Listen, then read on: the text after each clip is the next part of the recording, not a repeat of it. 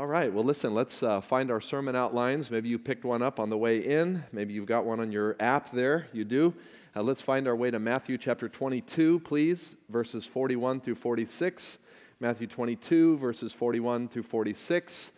If you're using the Book Rack Bible, which we hope you will, and we hope more than anything that you bring a Bible when you come to church. Now, maybe you have it on your phone or device, but you have a scripture that you look to and that you're familiar with and that you're working your way around and making notes in your own Bible.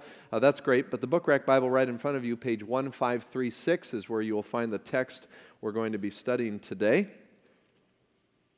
We're going to learn some amazing truth today about who Jesus is. And there's nothing more important in life than to know who He is. And here's the great news. He desires you and me to know who He is.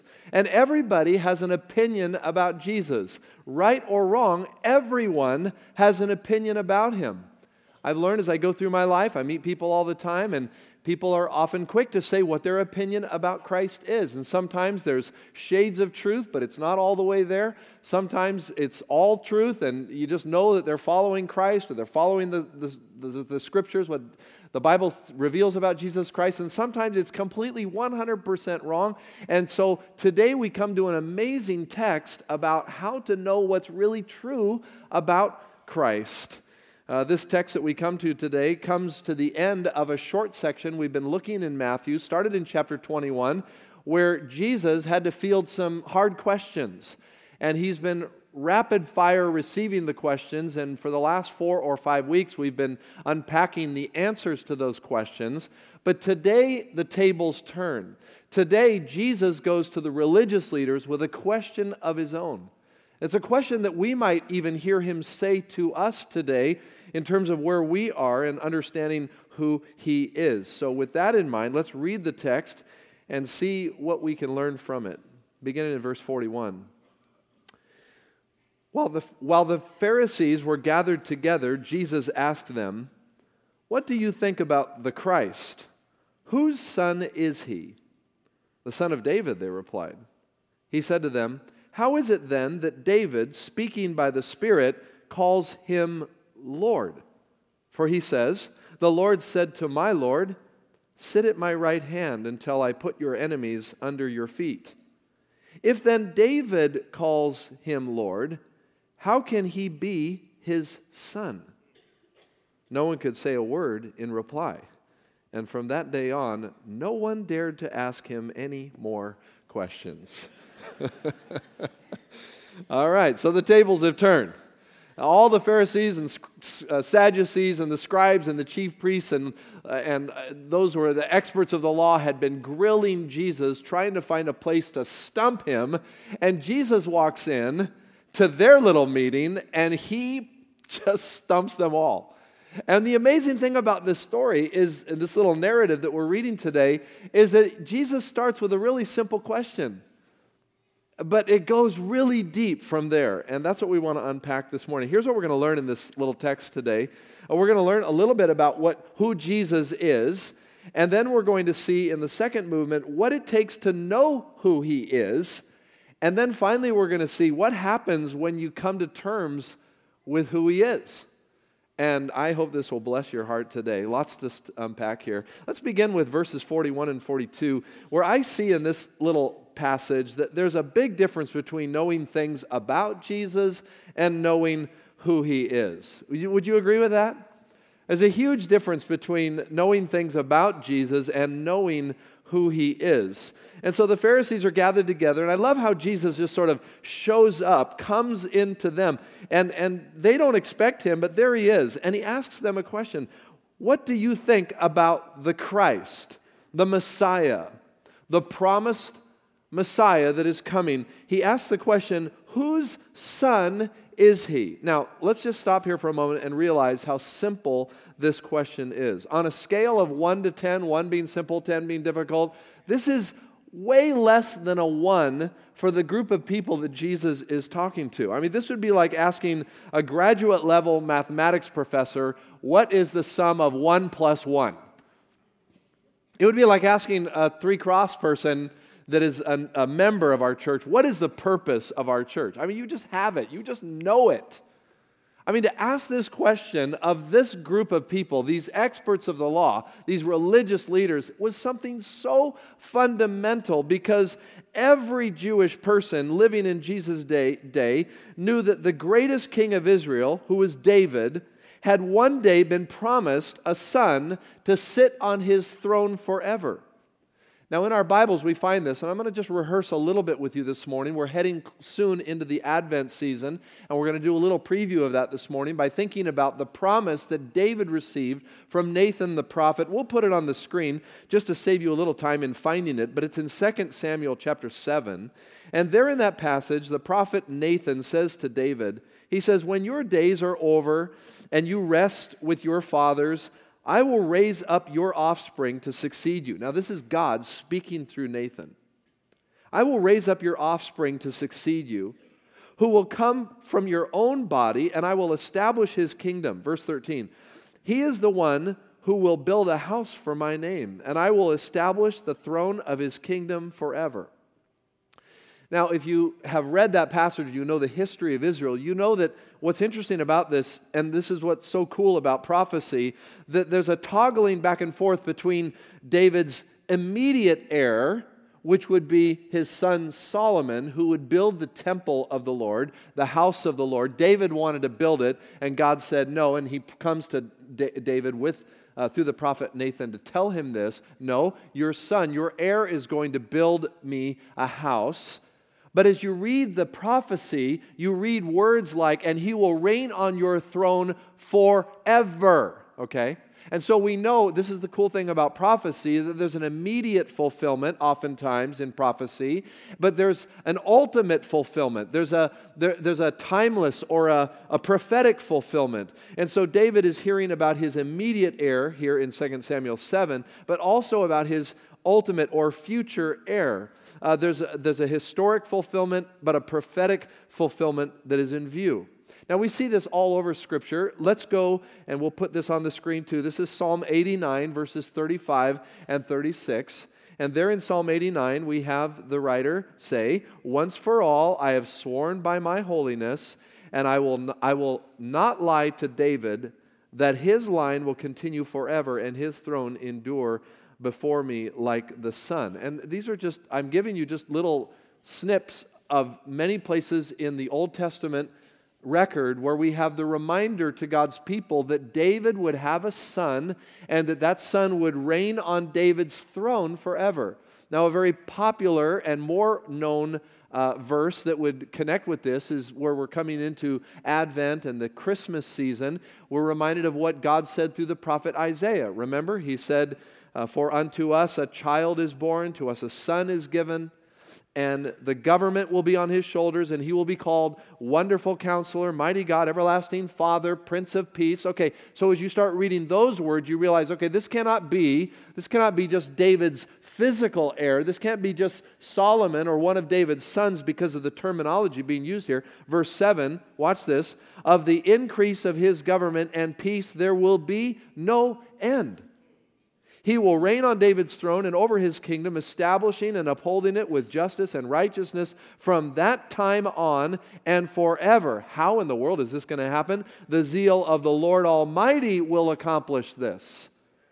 And so God's people, Israel, the Jewish people for millennia, had been watching and waiting for this promise to come to fulfillment.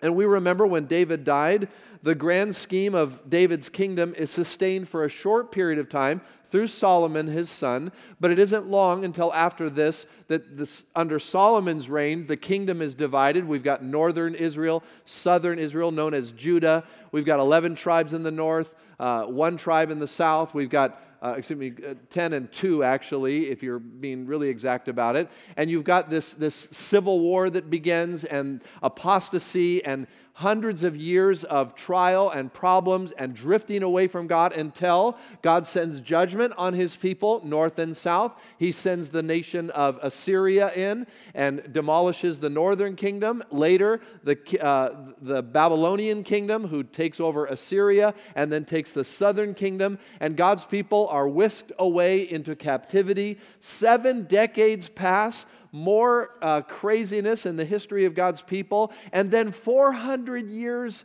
of silence where God's people don't hear anything until this amazing little ray of light through a man named John the Baptist, who steps up on the scene of history and begins the prophetic announcement of the Lamb of God who is coming to take away the sins of the world.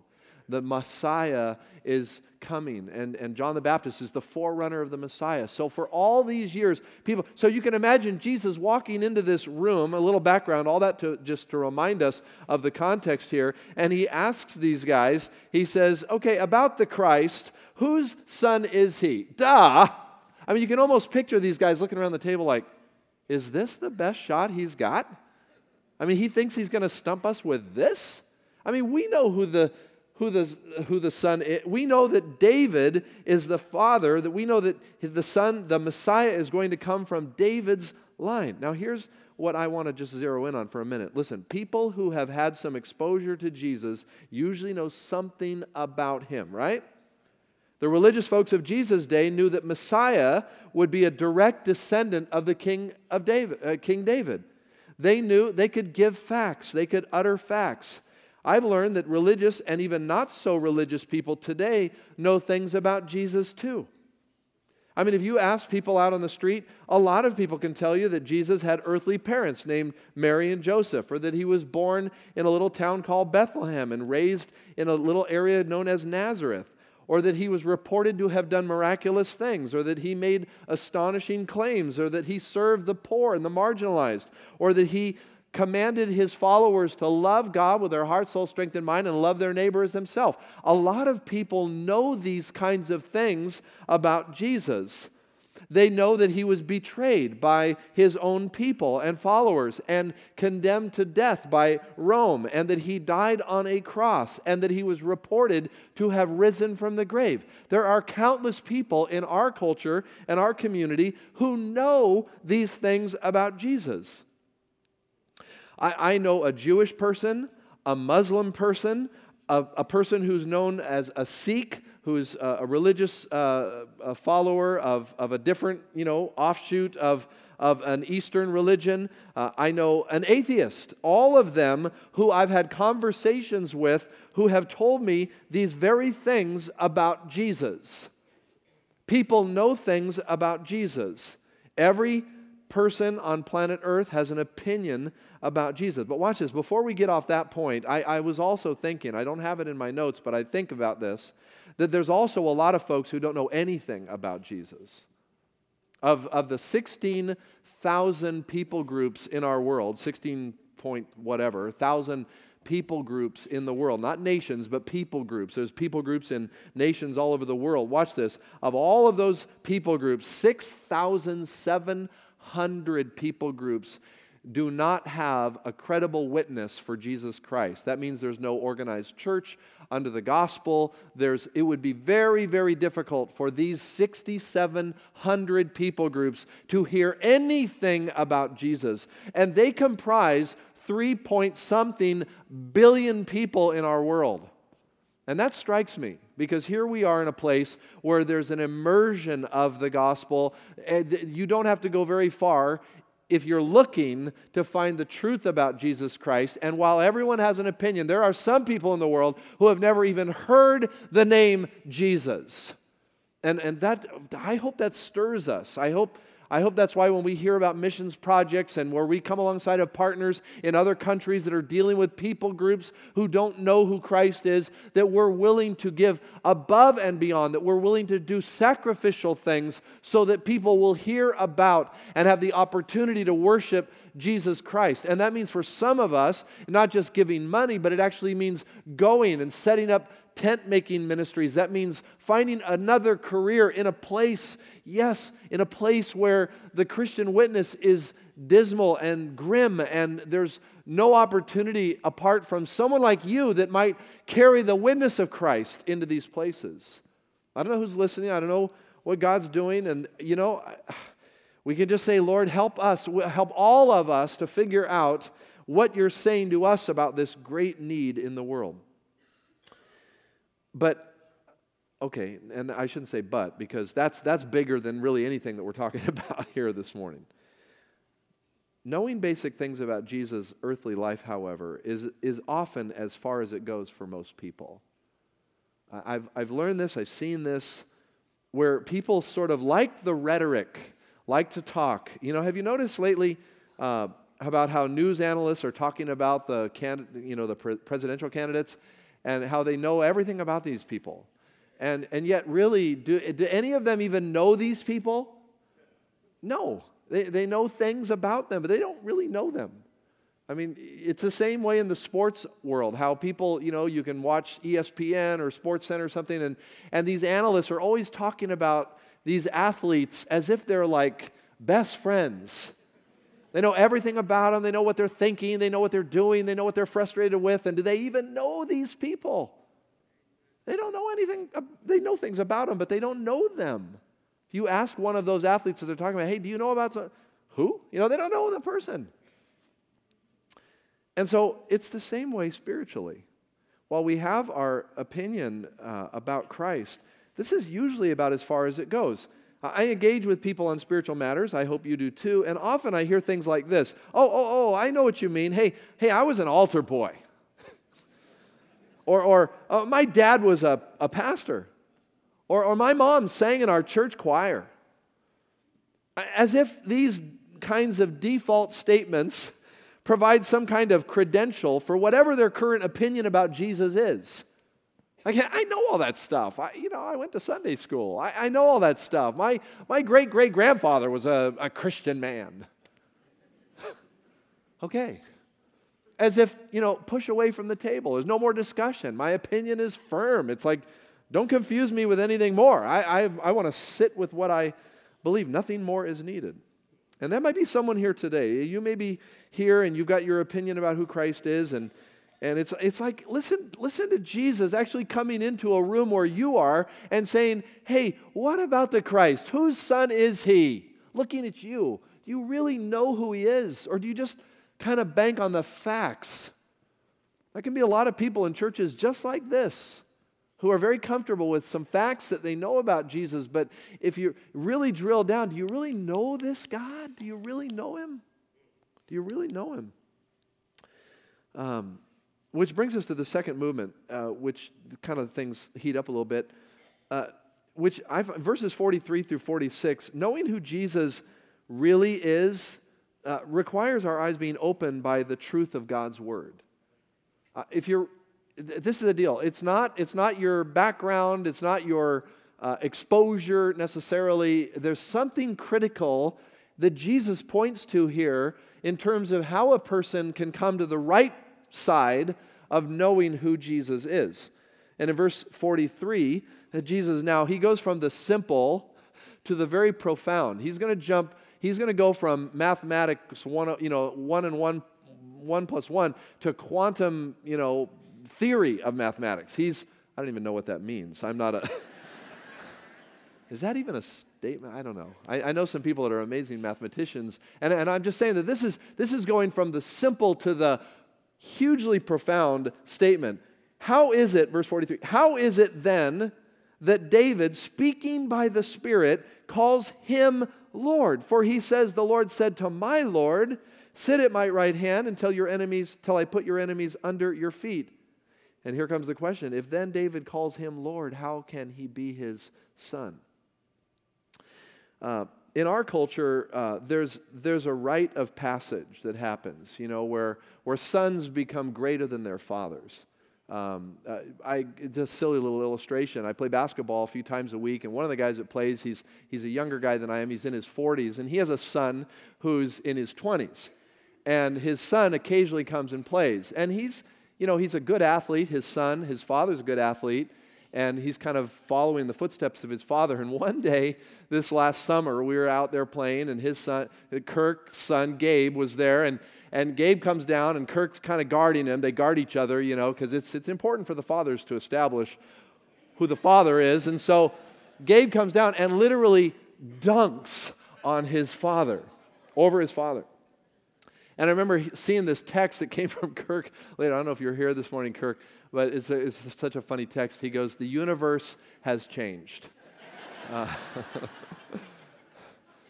there's Kirk right there. Hey, Kirk. I love that. I mean, your son is just, he has now, can I say this humbly, he has now surpassed you. Now, in that area, now he's still got a lot of things to learn because his dad is a great ball player, but there's a point in which in all things in life, our sons and daughters, they pass us up, right? But I say that story to say the opposite in the Jewish culture. In the Jewish culture, the son never supersedes. In Jewish culture, the son is never greater than his father. He's always subordinate to the father. And it's only when the father passes that the son then takes the mantle. So Kirk, you're okay for a while, okay? It's only until the father passes that the son becomes greater in Jewish culture. So this is a very profound question when he asks the question of whose son is he? And why, if he's the son, why then does David call him his Lord? Now, Jesus is quoting from a psalm here. I want you to take your Bibles. I want you to see this with your own eyes. If you have your Bible or your device, go to Psalm 110, please. Psalm 110. Psalm 110 is one of the most clearly messianic psalms we have in the Psalter, the entire Psalter. And Jesus uses the first two verses of this psalm to pose the question to these religious leaders. And I want you to see it right there in your Bible, just like I am also getting there right now. In Psalm 110,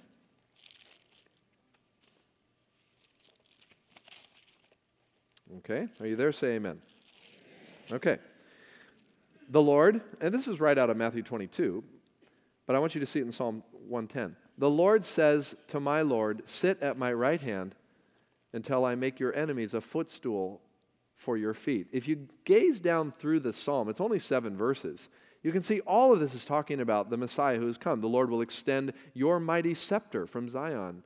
You will rule in the midst of your enemies. Your troops will be willing on the day of battle, arrayed in holy majesty from the womb of the dawn.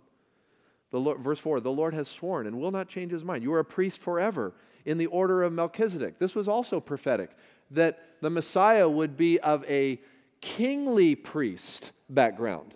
Not just king, but he would be priestly as well. And so this Psalm 110 is like this nugget, this jewel sparkling about this king, this righteous priest king that was going to take his place as sovereign over God's people and as from the line of David. Now, what I want to show you about this psalm in verse 1 is that in my Bible, the first word Lord, the first Lord there is in all caps. Is that way in your Bibles too? Okay, and we did a study on this, the proper names of God. This is the Jehovah name of God. Anytime you see all capital letters in your English Bible, I think usually NIV does this, NASB does this, it shows that this is speaking of the name Jehovah or Yahweh. This is God's covenant name with his people. But then he says, notice the next word, Lord, is in lowercase. The Lord says to my Lord. And this is the word that we translate Adonai. It's the word that also is only used to describe divinity, God. Throughout the entire Old Testament, the word Adonai also is a name of God. It means sovereign master or Lord, the one to whom I should submit my life to. So here you're actually getting this intimate conversation within the Godhead where we actually eavesdrop on something God the Father is saying to God the Son here in verse 1. This is an allusion to what other places in Scripture talk about the one sitting at God's right hand, like in Ephesians 1:20 or Philippians 2:9, that God gave him a name that is above every name, that is the name of Jesus. And Ephesians 1:20 is the exaltation of Christ as well. Notice first that David writes the Lord, which is, again, Jehovah, and then he writes this word Adonai.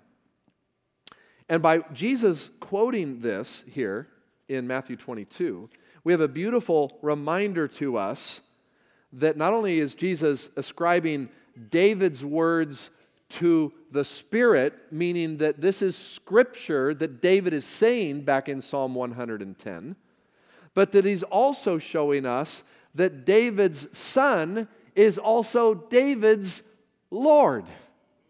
Wow. Now that's where, if they were, listening to what Jesus said there, that's where their minds went, Because this informs us, watch this, that the general feeling of the Jewish people in Jesus' day about who Messiah was way too small. They were thinking of the Messiah as only one who would come and overthrow Rome, not one who was actually sovereign over all things. You see, this is a beautiful reminder to all of us, too, because the Jewish people had their issue was all on the Romans. Their focus was not on the kingdom of God or His sovereign rule in their lives. And that's just, you can extrapolate that. There's a lot of us today who look at Jesus as only sort of like our cosmic rescuer, Who, God, give me a better job. Where are you, God? God, I'm in trouble in my marriage. Where are you? Is that why Jesus came to this earth? To give us a better life? No. He came to give us a new life. He came to be sovereign over all things. That's why we can worship Him with our hearts. That's why we bow before Him and say, God, there's no one like you. And some of our views is so small about Jesus. This Muslim friend, this atheist friend, this Sikh friend, all can just sort of shrug their shoulders and say, Jesus, yeah, I know things about Jesus. No, you don't. You don't know anything about Jesus. You don't know that He is the sovereign ruler of the entire universe. And that God said in this conversation within the Godhead, God said, the Lord said to my Lord, sit at my right hand until I put your enemies under your feet. This is a picture of the reigning power and the glory of Jesus Christ. Listen, if you're taking notes, when our eyes have been opened to what God's Word reveals about Jesus, we see who He is. And here's what we see. Verse 42, we see that He's human. He's David's son. He came as a human. Oftentimes we sort of diminish the humanity of Christ. It's a critical doctrine of our faith. We believe that Jesus, God's Son, came as a human being, not as a phantom, not as pretend, not as a spirit being, but as one fully human. He took on human flesh, born of flesh. And we see this all over the Scriptures. New Testament, we're going to spend a lot of this in our Advent series, so I won't go to it now, but the humanity of Jesus is huge. He knows what you're feeling right now. He knows exactly what you're going through because He took on flesh. When you're tempted, He knows what temptation's like. You can look to Him and find escape and victory because He knows what all of that's like. But not only do we see that He's human, basically, essentially, verse 43 and 44, we see that He's also God. He's David's Lord. He's God. Listen, this is where God's work is needed to open our eyes. And God uses His Word, the Scriptures, to do this. That's why I love giving Scriptures out to people. The other week I went out with our seed planting ministry. And you don't know, maybe second and fourth Sundays of every month, our seed planters go out. And this is what they do. They carry scriptures, little scripture tracts, and they go to public areas where lots of people are. And I've been wanting to go with them for a while. I love Guillermo and Lisa Yanis, and they organize this. And there's a small group. I don't know, the day we went, there was maybe, 10 of us, 11, 12, I don't know. There was just a handful of people. But I would encourage you to think about the beauty of this. And here's what happened. It's just we're once again beautiful reminder.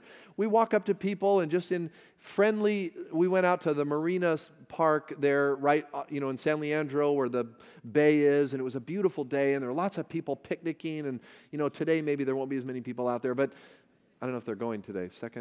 Anyway,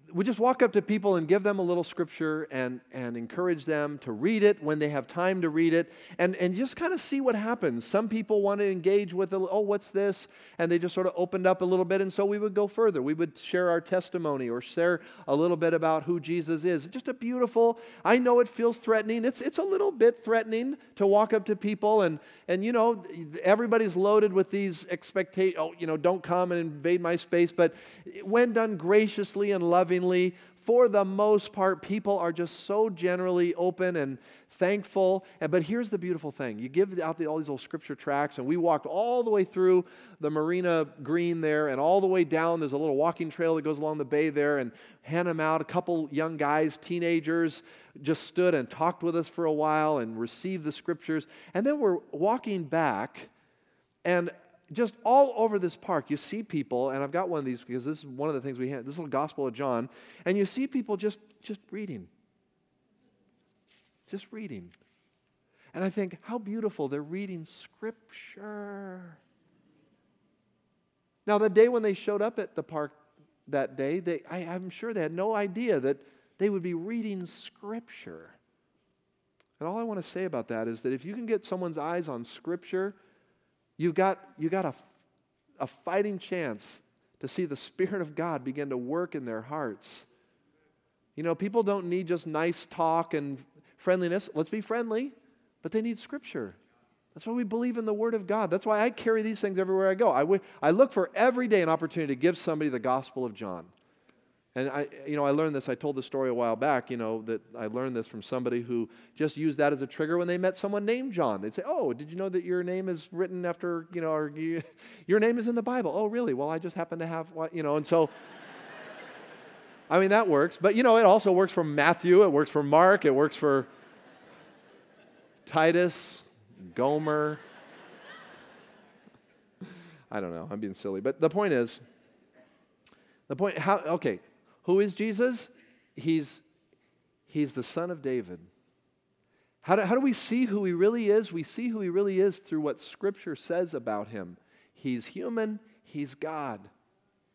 Now, what happens when you see who he is? This is what the text shows us. Coming to terms with who Jesus is leads to two responses. If you're taking notes, this will be quick.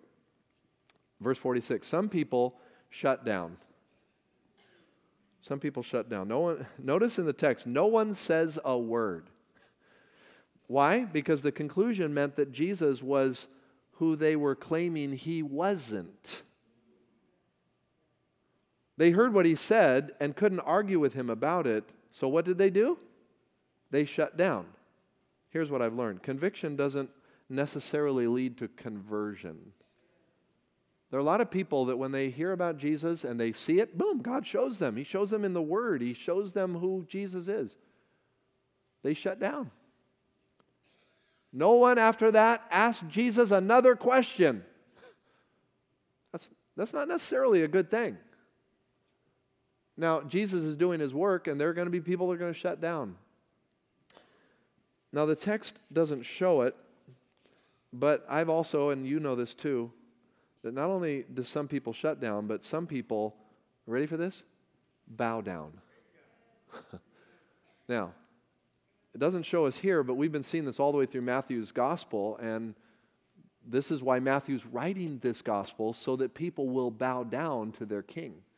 Remember we said when we started this series a couple of years ago? The whole purpose of Matthew was to show that Jesus is the rightful king. He's the rightful heir. He's the one we can worship with full abandon because we know who he is. He is Son of God. He has come to take away the sins of the world. In Acts 2:36, when Peter stood before that throng of people, he preached that this was Jesus who came to die and rise again to give them life.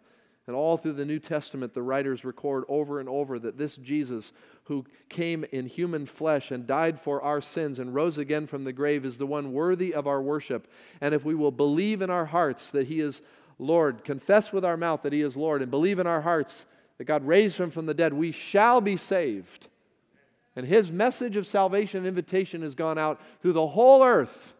And if there's anyone here right now who is seeing who Christ is, you don't have to shut down. You can bow down. and you can give him your life.